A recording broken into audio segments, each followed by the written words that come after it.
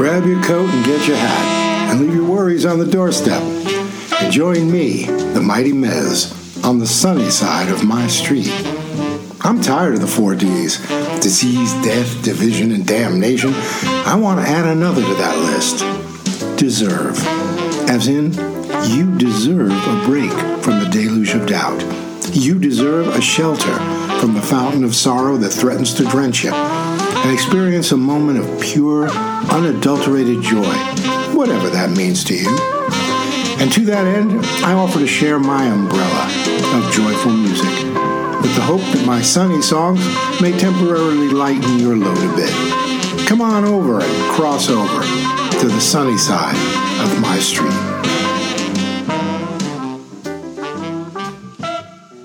The Creators, a 4-man doo-wop group from Bayonne, New Jersey, put Mary Ann Thomas up front, cut a demo of this song, which they then brought to Lieber and Stoller, and the rest is history.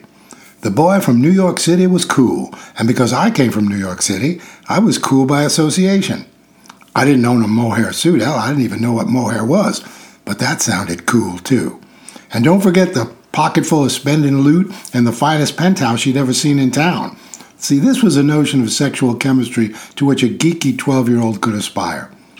I wasn't the only one either. Brian Wilson was so inspired, he wrote The Girl from New York City and cribbed the Creators' backup rhythm for good vibrations. Oowah, oowah, come on, kitty. Not too bad for a cool-ass ditty.